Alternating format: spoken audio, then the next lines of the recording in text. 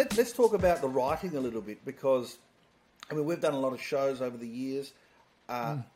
You love the stage stuff. I mean, I love the stand-up. You made me love getting dressed up. You know, I mean, I've been playing ethnic dad characters for a very long time. Back in, 1996, 97, I think. You know, over 20 years, I've been, a guy called Enzo Piazza in Sydney and we had this show called the Ducumpari Show, the two old Italian blokes. And we'd get dressed up as old Italian guys and do that. But then I just stuck to stand-up over the years. But then when we started doing shows, we started doing sketch shows. And I find that you're probably one of the best sketch comedy writers in the country. You know, working with you has been fantastic in that aspect, that it opened my mind to sketch writing and also acting. But, you know, I've done a whole lot of ethnic dad characters and other kind of characters because of you. So I thank you for that. Tell me a little bit more about the process of writing sketches. Thank you, Joe. You know, I love your Italian accents, uncles, mums, dads. I can never get enough of it. Like, I can just listen to that for ages, right? Because, you know, and I've told you that, but I just love it. But with a sketch, you know, even when we did some of the live shows, like the early shows, I did a show called Habib on Parole, right? And that went to I vaguely remember that, yeah. And then it went to Lord of the Kebabs, the Fellowship of the Hummus, which is a massive, like, it got, it was big, you know, it was a great title back then, right? It was a huge title. Great title. You know, and the title was like funny, and it got a lot of attention, but the numbers on that show were incredible. And I just gave it a go, right? I just did I go. So how I work is, you know, I go on title first. So we come up with a funner title, you know. So I always put myself in the audience's point of view, perspective. What are they going to see first? They see a title first. They see the poster. They see an image. Right? So I always work backwards. So we had a title, we become a sketch, and I just applied stand-up comedy trace to it. Like the sketch has got to start good. It's got to end good. Yes, right. Absolutely. It's got to start. Yep. And my theory on is, like, you know, that I give anything a go. I don't care. Absolutely. You know, people go, oh, geez, you're fearless. I go, well, you are fearless. I don't see myself like that one, because I just think like this. I think I can always save the sketch or any stand-up if it goes bad anyway, because of the improv. Like, I go, even if it goes, you know what, we'll get out of it. We'll have a few jokes. I'll muck around. I'll do some improv, and we'll get out. And then we can always axe the sketch or axe the scene. That's what. So in my mind, there's an out. So there's no embarrassment. Like, you know, what's the worst? The worst is going to happen is the sketch is not going to work, but we'll still save it anyway. And off we go. That's the way I approach it. Well, I can vouch for that, because in one of the shows that we were doing, because I pretty much I was the executive producer of the shows. Yes. We're coming up, you know, with these ideas for the sketches. You came up with this idea called joke translation, right? And I'm going to try and show a clip. We had Basil. He had to get up and say the Greek joke. Rob Shahady had to do the Lebanese joke, and I had to do the Italian joke. Now, we had to say these jokes in our mother tongue. So I had to get up and say this joke in Italian, and you had to, obviously, I would tell you what the joke was, but you then translated it in English to the audience. And I said, nah, man, this is not going to work, Taz. This is ridiculous. I mean, I love you, I love your ideas, but this is a crazy out there idea. How are they going to, so if there's Italians in the crowd, they're going to know the Italian part, but the joke's already ruined, so when you tell them it in English, it's ruined for them. And there was a lot of Italians coming to the show. This is not going to work. And I didn't know any Italian too. I had no Italian, of course, or any Greek or any. Well, we will. We'll show a clip. We'll show a segment of this to the listeners and the viewers. And I thought, you know what, Taz, I'm going to, you know, I trust you. I'm going to give it a go, but we're going to give it a go for 2 or 3 times. If it does not work, if it dies in the arse, we're removing this from the whole show, because I'm not. You know, the way we work, we like to have a show that's absolutely funny from the start to the finish. Yes, we don't like any down points, right? No. This ended up being probably one of the funniest sketches of the entire show. One of the funniest things that we've ever done together, I would say. It became a highlight. Absolutely, it was an absolute highlight, and I think that we repeated it from our 20th anniversary tour. You got on stage and we did it in front of 2,500 people, however many was that night at the Indoor Theatre. Yeah, and it killed. And Pascali, eu hoje me evento na veste no pouco sexy petia. Yes. I would like to wear something very sexy for you tonight.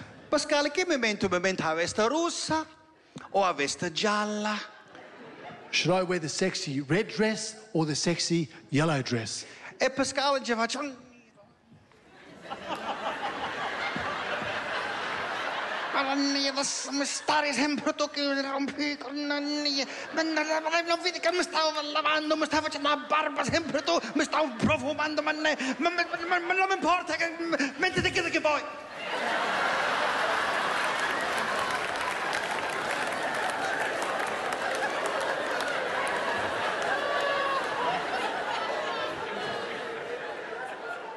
I don't care. So, it's a great thing that you have. You know, I think that you're one of the best comedy sketch writers in the country, and you are fearless. And, you know, it's interesting, the process behind that whole, you know, how you write. Like, ideas sort of come to my head. Like, and I go, oh, I just want to... And when an idea comes to my head, Joe, my inclination is to give it a go. Like, you know, like, let's give it a go. We can always nut it out a bit, but we can make it work. I mean, that joke translation worked because, like, you know, there was some performance in there as well. You know, you and I performed. We did a bit of acting. It was great. But we saw the audience, like, stand-up comedy is fast-paced, gun, you know, it's just bang, bang, bang, bang, right? And that's what we're used to, right? Yeah. But that was a different laugh. They were crying. You know, and that's hilarious. why I love to improvise, because when you do an improvised line on stage, and you know this, there's a different laugh. Yeah, that's exactly right. There's a different laugh. Like, there's a laugh, they hang on, he just made that up. Yeah. And the audience love that. Yeah. They react a little bit differently. Even to the best constructed joke, they react a little bit differently. So, even when we laugh at each other. I mean, there's plenty of times when during a show, we're on stage and we just crack up. Oh. And it's infectious, isn't it? The audience then just goes along with it. And that's one of the best things about doing those sketches.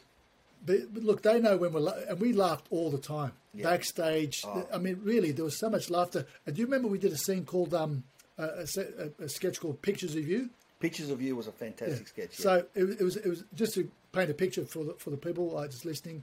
It was like Joe comes on stage, we get a fake sort of studio host, and like it's a sort of segment where we go through some of Joe's pictures when he was younger, coming through, and very hilarious stories. Pictures, and we get to know a little bit about you and your background. And it's very, very funny. Like it's very.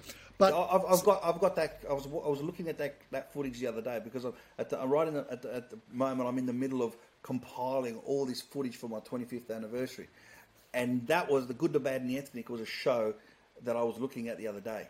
Right. So I've got a clip of that. I'll use it again. And there was a laptop, and like and Rob was the host. Yeah, Rob was the host, and the laptop would open, and we'd ask the questions, and you come up. What is he saying to the ladies? It's like he's trying to figure out, isn't he? Like, hey, Bella, you like a salami? But of course, we always used to plan stuff in the laptop. That's right. Do you remember? So he'd open up. And, you know, look... Rob would open up and there'd be, We're trying to be clean, but there might be, whatever there. Like, there might be a penis, or whatever. Yeah. Like, that's right. That's right.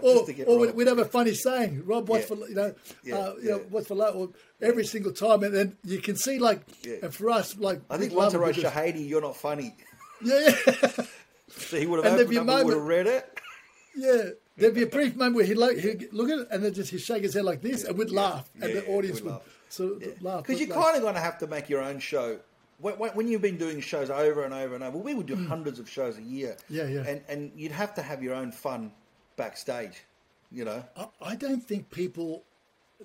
Look, I don't think they realise when we're on tour and everyone's successful in their own right and you do tours and when we come together, it's just beautiful and it's so enjoyable. But I don't think people realise what goes on backstage. And we should give them we should paint some picture for them. They think we're back there rehearsing. Yeah. It couldn't be further from the truth, right? We do our rehearsals. Of course, we do our rehearsals, but you know, okay, let's take a couple of hours before the show. Yeah. We turn up to the venue, say 2 hours before the show, right? And people think like we're there rehearsing away. Like, nah. So we've got to do sound check to make sure that the headsets are right, the lighting, so that if we're in a new venue, the stage manager knows what's going on, the sound and lighting guys know what's going on. They've got to go through because there's a lot of cues in these shows, right? So you're constantly. Sometimes there's in a minute there could be 3 different cues. Right? We do all that. We do all that. We do all the checks, but we do it quickly. We just get through it because and there's laughter. And we laugh at each other. We have a go because what's Joe? What's the most important thing? Backstage, the main thing we discuss before the show. Do you want to tell the people, or do you want me to tell them? I got to. It's the food. It's the food, exactly. We spend more time on the food, what we're ordering, what we're going to eat before the show than anything else. It's amazing. Right. Yeah. We want to hurry up. Let's hurry up and get the practice out of the way, the rehearsals. Come on, finish the rehearsals. Where's the sound menu? Checks. Has anyone seen the menu? Yeah, right? That was the especially biggest Rob. thing. Rob was a big like that. Oh, Rob, so, that's the only thing food. He was so fussy with food. And we'd text each other like, "What's going on?" Like, not about the show, not about things. No. Okay, what's the menu? What's on the menu? What are you getting? The salmon? Who's getting the salmon? Can we get some calamari? This, that, and the food would come. And we would just have a great feed, backstage. If people could see, they're probably thinking they're memorising the lines. They're praying. Couldn't be. In fact, let me paint a picture for people like and I love to do this. Joe Vardy is I love it because there's a lot of comics backstage. Like I'm very relaxed backstage. Now you can talk to me backstage. As long as I've done my preparation, which I do my preparation, I'm sweet, right? Yeah. There's a lot of people like our good mate Akmal. He loves to jump around and pour water over his head, and have his pockets empty and walk back and forth. Carl Barron, he likes to be on his own and just concentrate. Fair enough. Like everyone's got their own preparation, but Joe and myself, that's what we get on.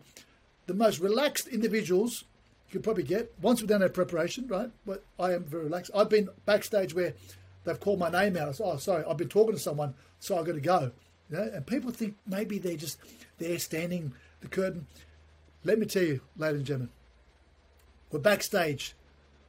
We've finished our meals. Now, Joe loves to go on his laptop and do his work, right? Yeah. He'll do his work. We're having laughs. There's a lot of work when you're producing a show like that. There's so much stuff going on. You're producing, you're doing you're booking the venues, there's publicity, all sorts of stuff, right? Flights, accommodation, there's all sorts of stuff to do, So Joe's there and I'm watching with interest, right? And I swear to God I saw this. I'm not even making this up. Joe's on his laptop and I think someone was introducing you, George Capanaris or somebody was introducing you. And I'm watching this. Ladies and gentlemen, coming up next. Now, you remember Joe's still on his laptop looking down like this, head down. I think I know what you're going to say. And I'm watching this and I'm watching Joe. Ladies and gentlemen, coming up next. And he's performed all over the world, UK, US, Canada, everywhere. Still on the laptop, head down. Okay, still would have let him get up. Please welcome Joe Vardy. Only when Joe Vardy will he stop typing, stand up, and just walk out of the stage. Incredible. Right? Okay, if I didn't see it, people wouldn't believe it, right? No, but and you go on and you just from the opening. And it used sometimes it would annoy me because I'd be in the middle. Remember, I'd be in the middle of a sentence. I'll be typing an email. Joe,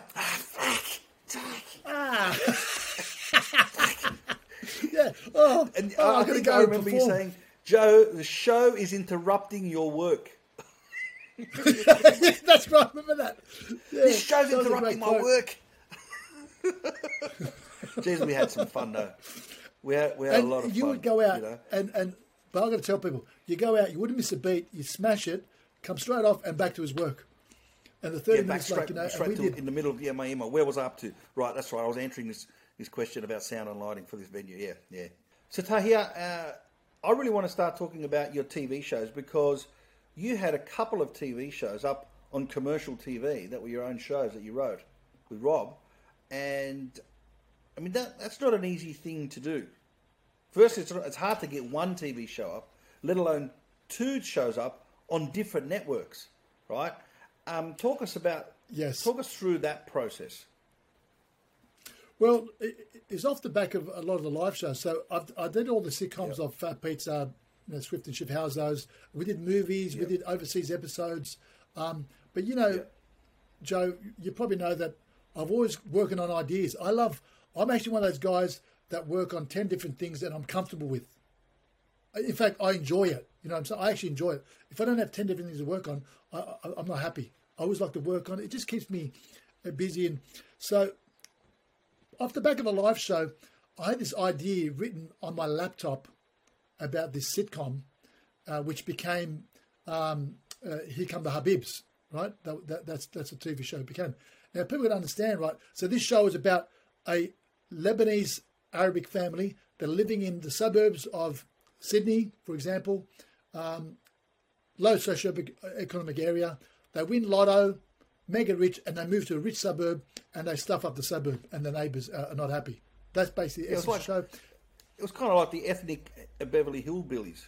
Correct, yeah, ethnic Beverly Hillbillies, but we've never seen anything like it on our TVs. Now, here's an interesting fact for your listeners, Joe. I mean, this idea was sitting on my laptop for 10 years. Can you believe it? Yeah. 10 years on my laptop, 2.5 pages. I clearly remember it's 2.5 pages. Some characters, an idea, and eventually, I said to Rob, and that idea came off the back of a live show we did called From Lebanon with Love. Yeah. Right. I remember seeing Lebanon with Love. Fantastic show. It was a bilingual show for the Lebanese community, but it was fantastic. It worked. Great numbers. In the community.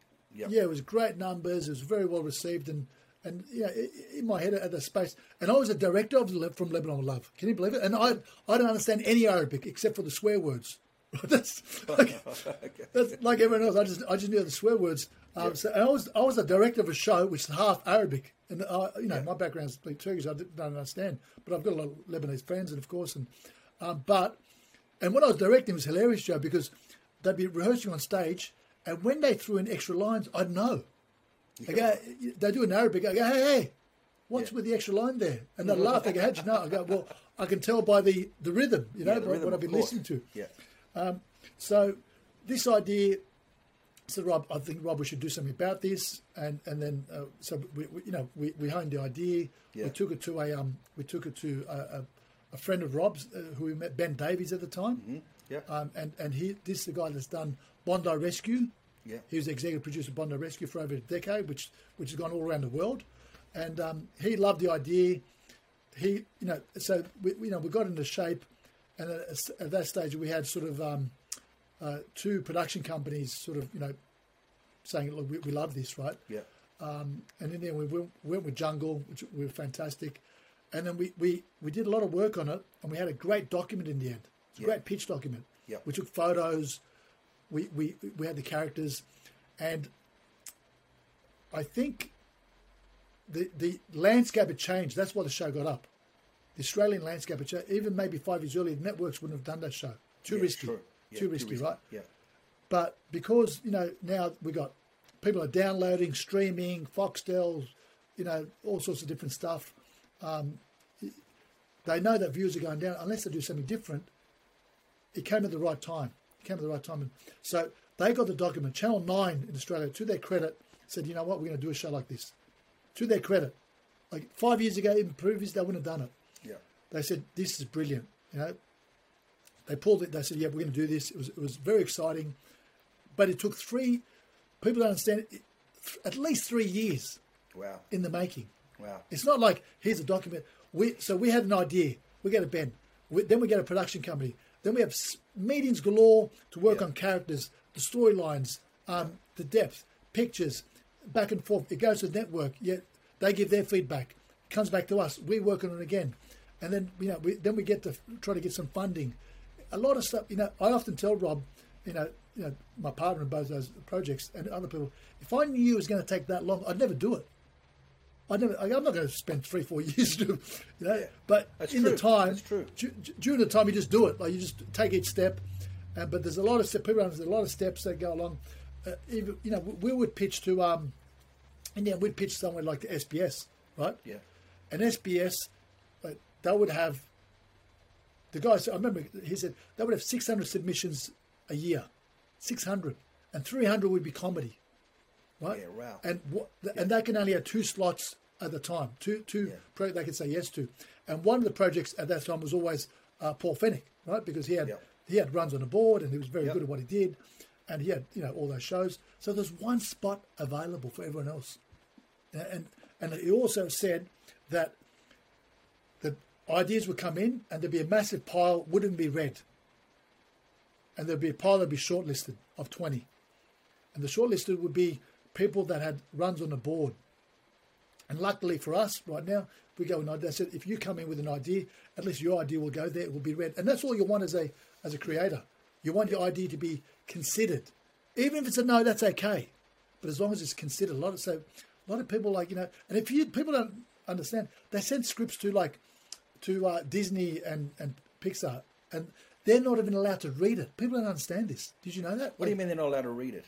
So if you send them a script unsolicited, right? Oh, right. Okay. Uninvited, they will not even read it. Right. Because legally, they know that they're not allowed to. Because if they read it and they're working on something similar, they will sing. They could be up for copyright infringement. Exactly. So everything you send to Pixar, they'll just throw away. People don't realise. People send scripts all the time. Don't waste it. You're just wasting time. They won't, unless you're invited. They've got teams already working on stuff. So, it's a very tough industry, to crack. And people, I've always got ideas, And anyone who's written a movie, I also take my hats off. I get hat off because a lot of people talk about it. Do you know how many people, Joe, come up to me and go, how do I get into shows? I want to do acting.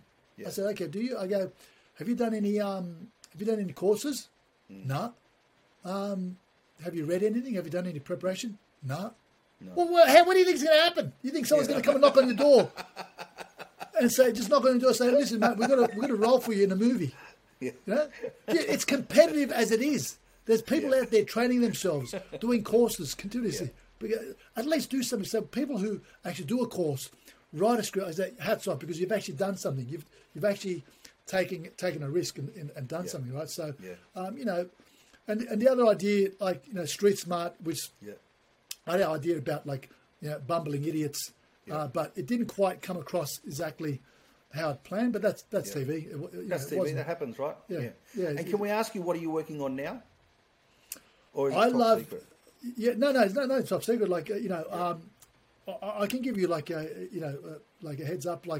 Rob and I, we actually just recently formed a production company. Right.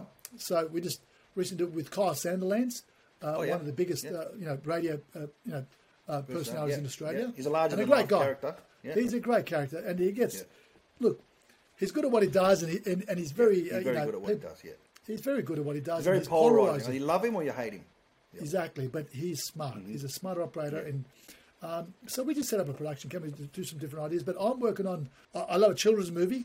I'm working on a children's movie which I love. I think there's a space, and I've been, again, it's something I've been working on for years, and I've spent a lot of time on it. Characters, scripts, different stuff, and I've had professionals help with it as well. And even some people have been interested, like Universal. They said, look, we love it. We want to see more, and I won't give it to them until I'm ready. Just because they said, oh yeah, we I said, unless it's ready, until I'm comfortable with it. I'm working on a drama, the Snowy project, on the Snowy mountain scheme in Australia. Is that a funny show, or is that a serious? Straight drama. Yeah, straight. Yeah. Nothing. So I love doing that. I go, why can't I do a drama? That's right. Why can't you? I do. Yeah. Why can't I do a children's show? I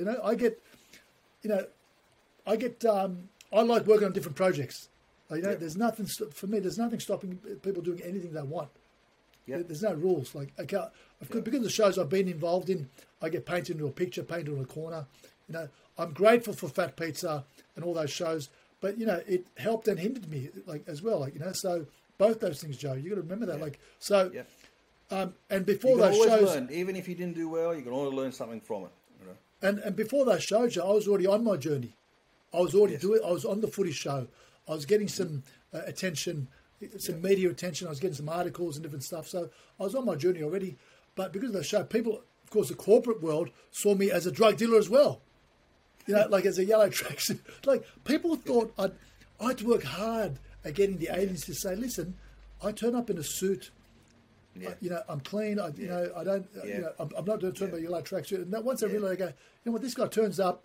He does a show, and I do meet and greets. You know, I don't just. I'm well mannered and I do. You know, so. Yeah.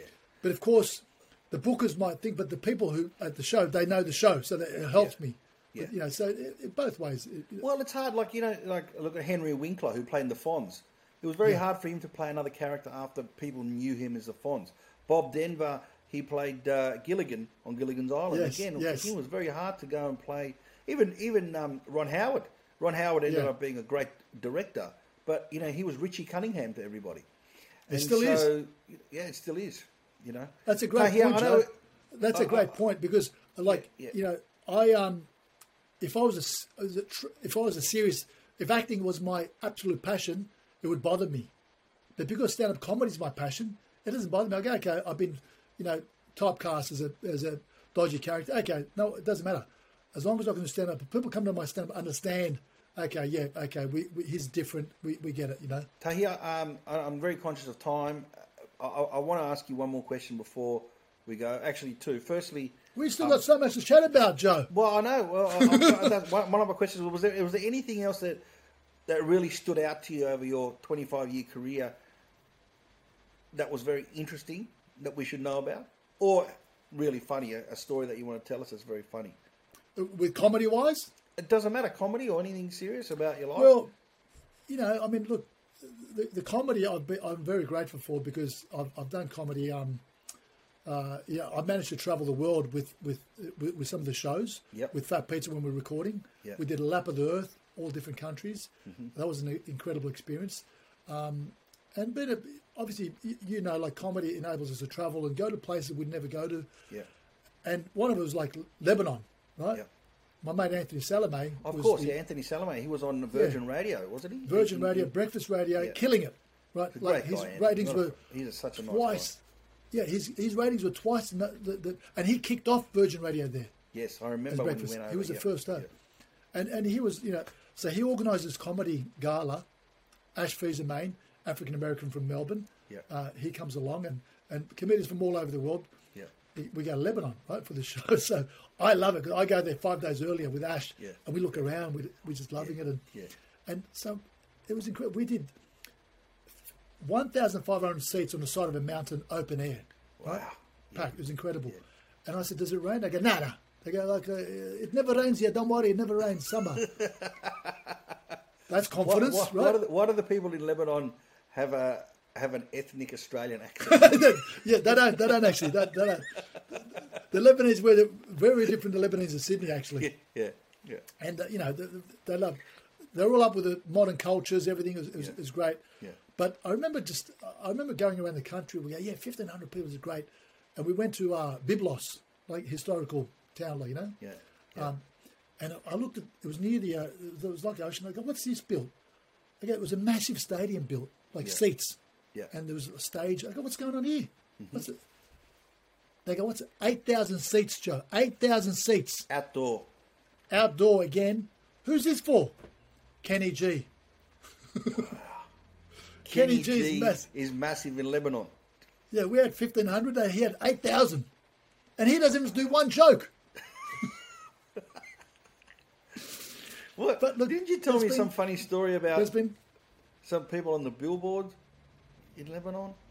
Oh yeah. Like I saw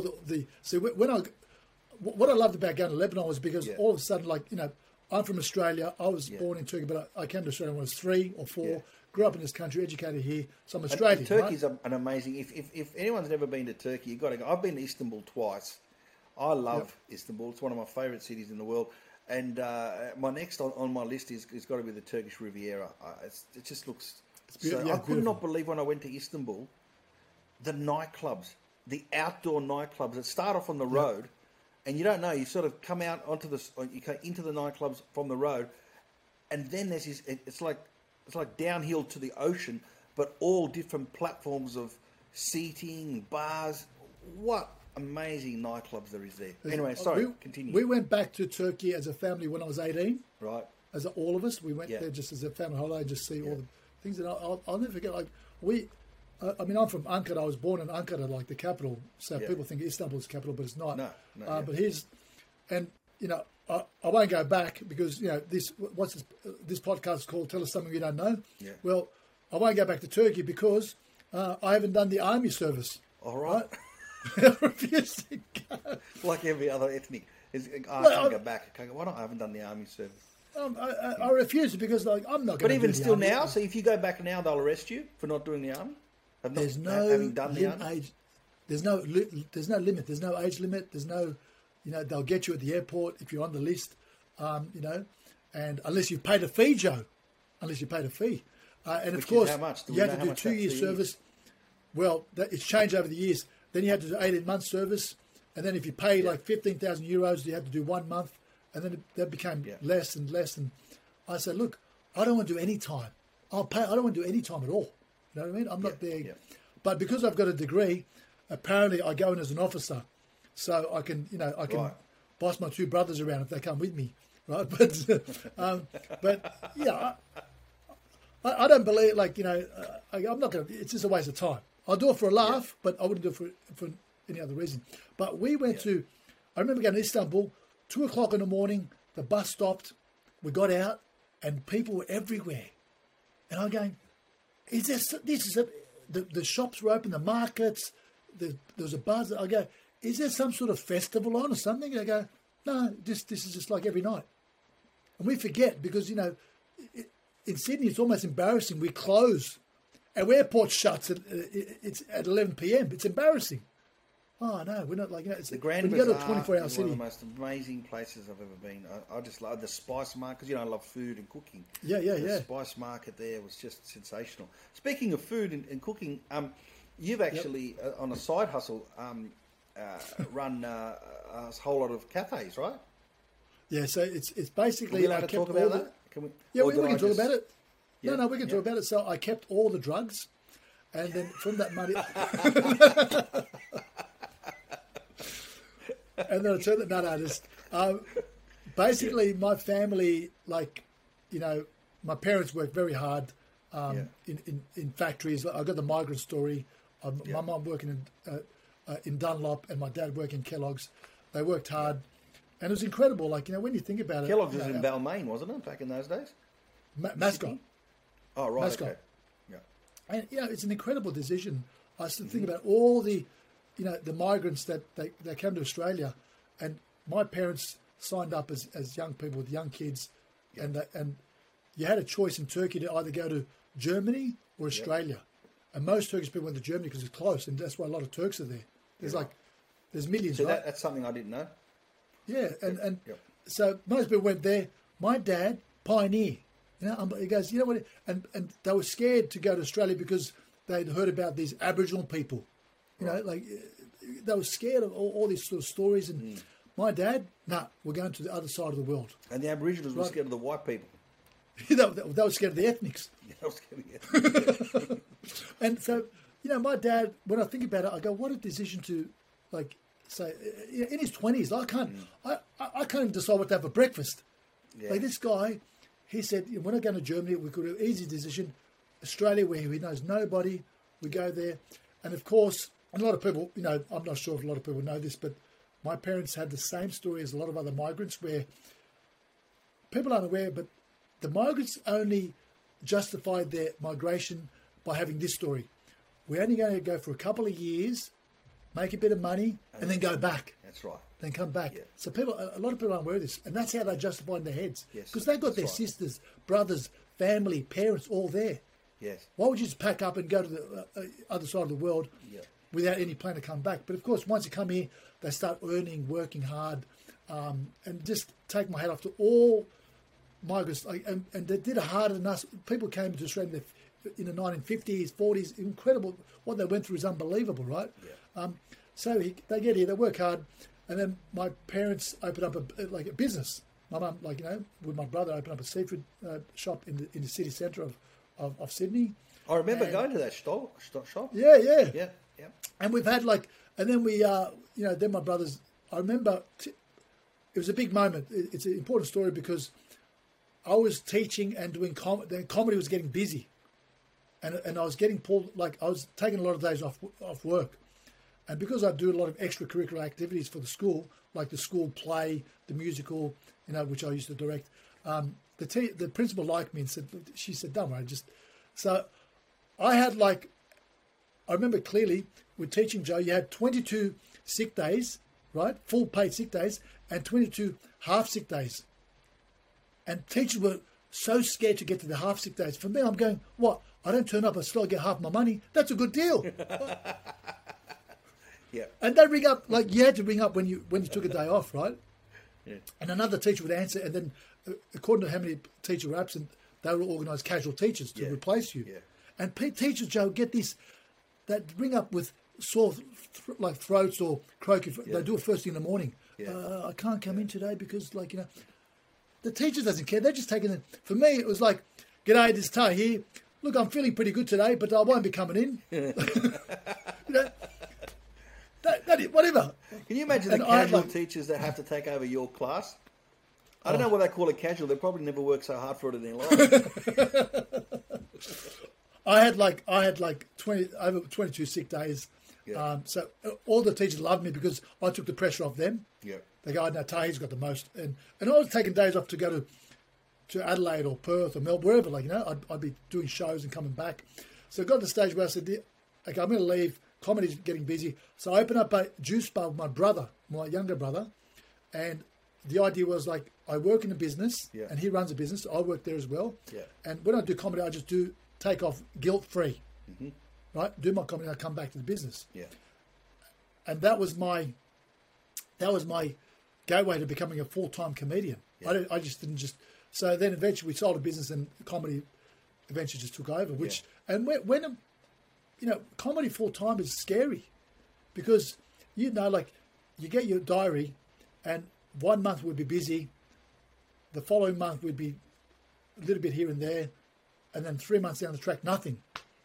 And you go, okay, I've got no gigs. Or in this particular situation now, we're finding ourselves in here. I had the busiest July, and I had a great August, September, October, and just like that, gone. COVID came and wiped off the entire calendar. We got no work because we can't travel anywhere. No, we can't. No, there's nowhere we can do shows. I know you've done a few virtual shows. Good on you. Zoom comedy is a bit tricky. Yeah. Look, they're a bit tricky, but you get this game, and that's why I think we work so hard. Because we know what it's like. There's nothing guaranteed in this business. No, there is nothing guaranteed. You've got to constantly work and work. Yeah. And by the way, just to go back to the comedy, I remember the comedy store, and do you remember Harold Park Hotel? Yes, that's right. I never did Harold Park Hotel. I've only did it a handful of times, but you were there a lot more than I was.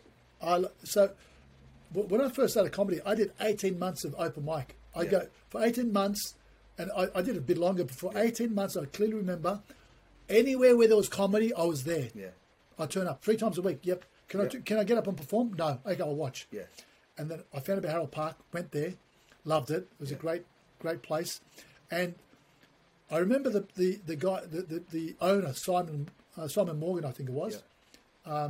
He said, "Listen, I'm going to put you on one night because there was a rumour that Robin Williams was going to be on oh yes, I remember that. I remember. That's right. And Ostentatious was headlining. Yeah, Ostentatious was the headliner. So, and I turn up because I'm just he goes, I'm going to put you on because he liked me as well and he supported me. And so I turn up with this Monday night, and the place is full of comedians. Yeah. Unusually. Yeah. And I told my mates Robin Williams could turn up. Right? They turned up. They go, as long as there's a chance he's going to be there. Yeah. They turn up. So I turn up, and the place is packed, Joe.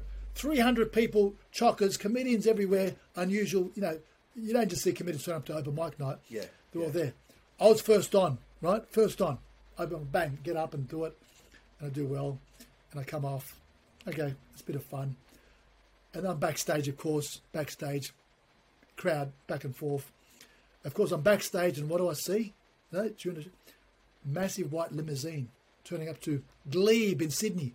And Glebe is tight streets, if people don't know. Tight streets, narrow. Yeah. This white limousine pulls up. It's like a suburb in London, you know, like part of London, And Robin Williams had done this 10 years earlier, right? And so he's renowned for getting up at comedy clubs. Yeah. He gets out of the limousine. Everyone's excited, you know. And so we go, okay, everyone's going to clear backstage, so we all go to the audience to watch. Ostentatious was on. He'd been on for 5 or 10 minutes, right? Mm-hmm. And he'd already been told, when Robin Williams turns up, you've got to get off. Yeah. And don't worry about it. You still get paid. You just get off. So he's on, right, 5 or 10 minutes only. Robin Williams sticks his head, behind the curtain. The place erupts, goes nuts. Ostentatious gets off. Robin Williams smashes it out for 40 minutes.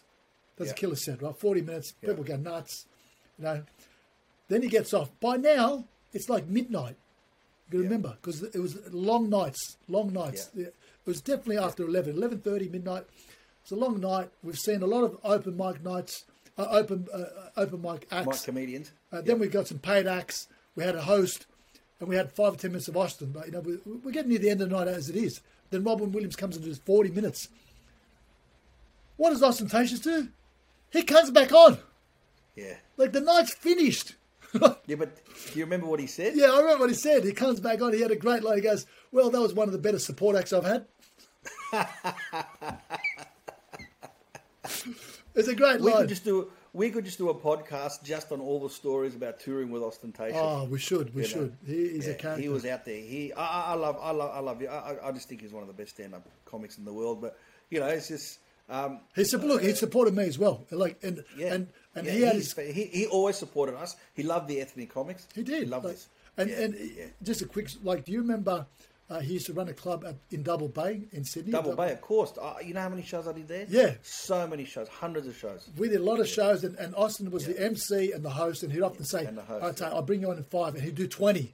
That's right. That's okay. It was Sometimes the audience would leave because he would abuse the entire audience. Sometimes he was that good that when you come on, because you knew you stood out as being a newcomer, as being amateur, so you really had to work harder. Sometimes the audience didn't want to laugh at any of the comedians because he pissed everybody off. So, you know, what a great it was actually a very good training ground. Unbelievable. Yeah, I'm forever grateful to him for that. Very grateful. And do you remember how he brought Peter Egner on? Did I ever tell you the story? No. So Peter Egner was he was a comedian that started the Comedy Store. Yeah. Wasn't really getting laughs, you know. Yeah. And we'd all encourage him. We'd all encourage each other. It was very encouraging thing, and he was a great guy. And eventually he was a postman by day, wasn't he? Well, eventually he became a great comedian and won an award. And then became a postman. But he went full time, and then he started taking all sorts of gigs that he shouldn't have. And that's what happens when you go full time too quickly. But early on, we turn up at the Double Bay Comedy Club, right? And I'm there backstage, just back of the room listening. And Peter Egner's next up. And Ostentatious goes up, and this is the intro. I will never ever forget it. Next up, ladies and gentlemen, is a comedian who's never got any laughs. And tonight will be no different. Please welcome Peter Egner.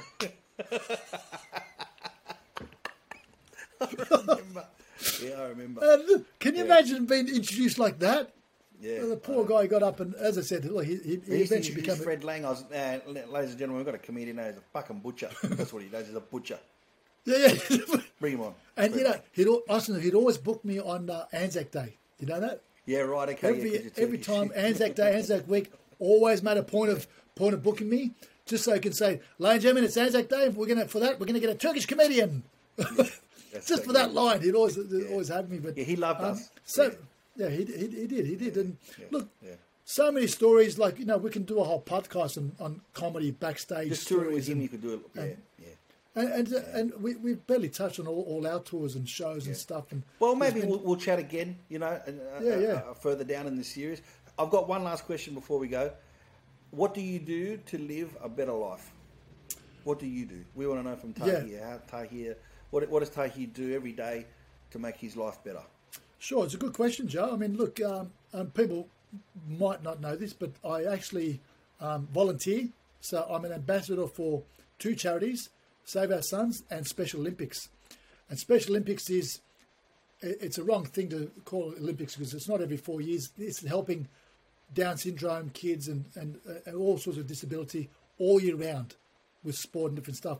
And I remember being in infant school and in Summer Hill in Sydney, because that's where we first lived, right?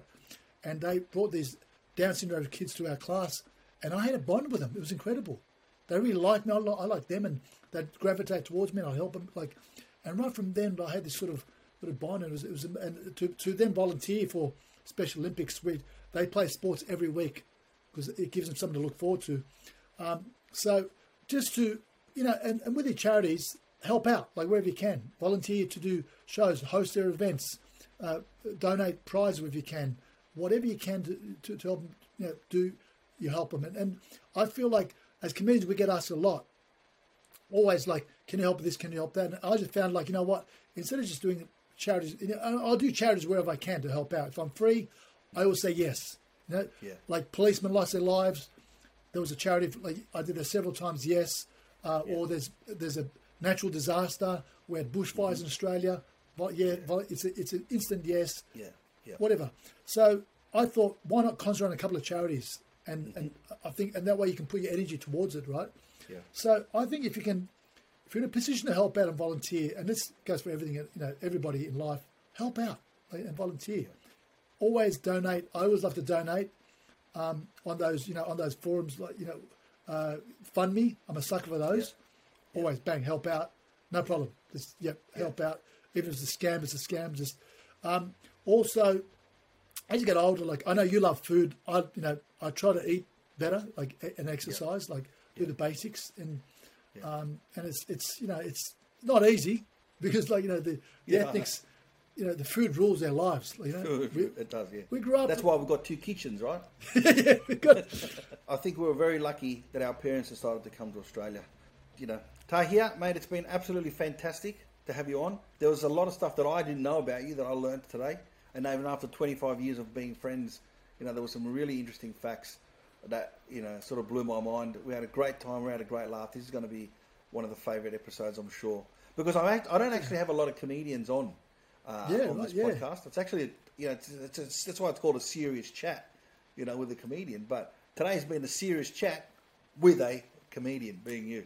So thank you very much, man. I really appreciate it. Look, it has been a serious chat. It's very enjoyable. We've been mates for a long time, and when we tour, what do we say, Joe? When we go on tour, the show is enjoyable, but the best part is backstage, chatting to each other, catching up. We go for walks, we have a laugh, and look, there's so much more we can talk about. But time people just maybe have to go. Maybe we've got to go a part 3, part 4 at some point. But absolutely. Thank you so much. And one of the other great things about being on stage is like when you're on stage, we all bitch about you. While I'm on stage, everyone else bitches about me. It's a good laugh. We've had so many stories, but But thank you. It's a great thing. Always enjoyable to chat to you. Always. Thank you, mate. Thanks, Taz.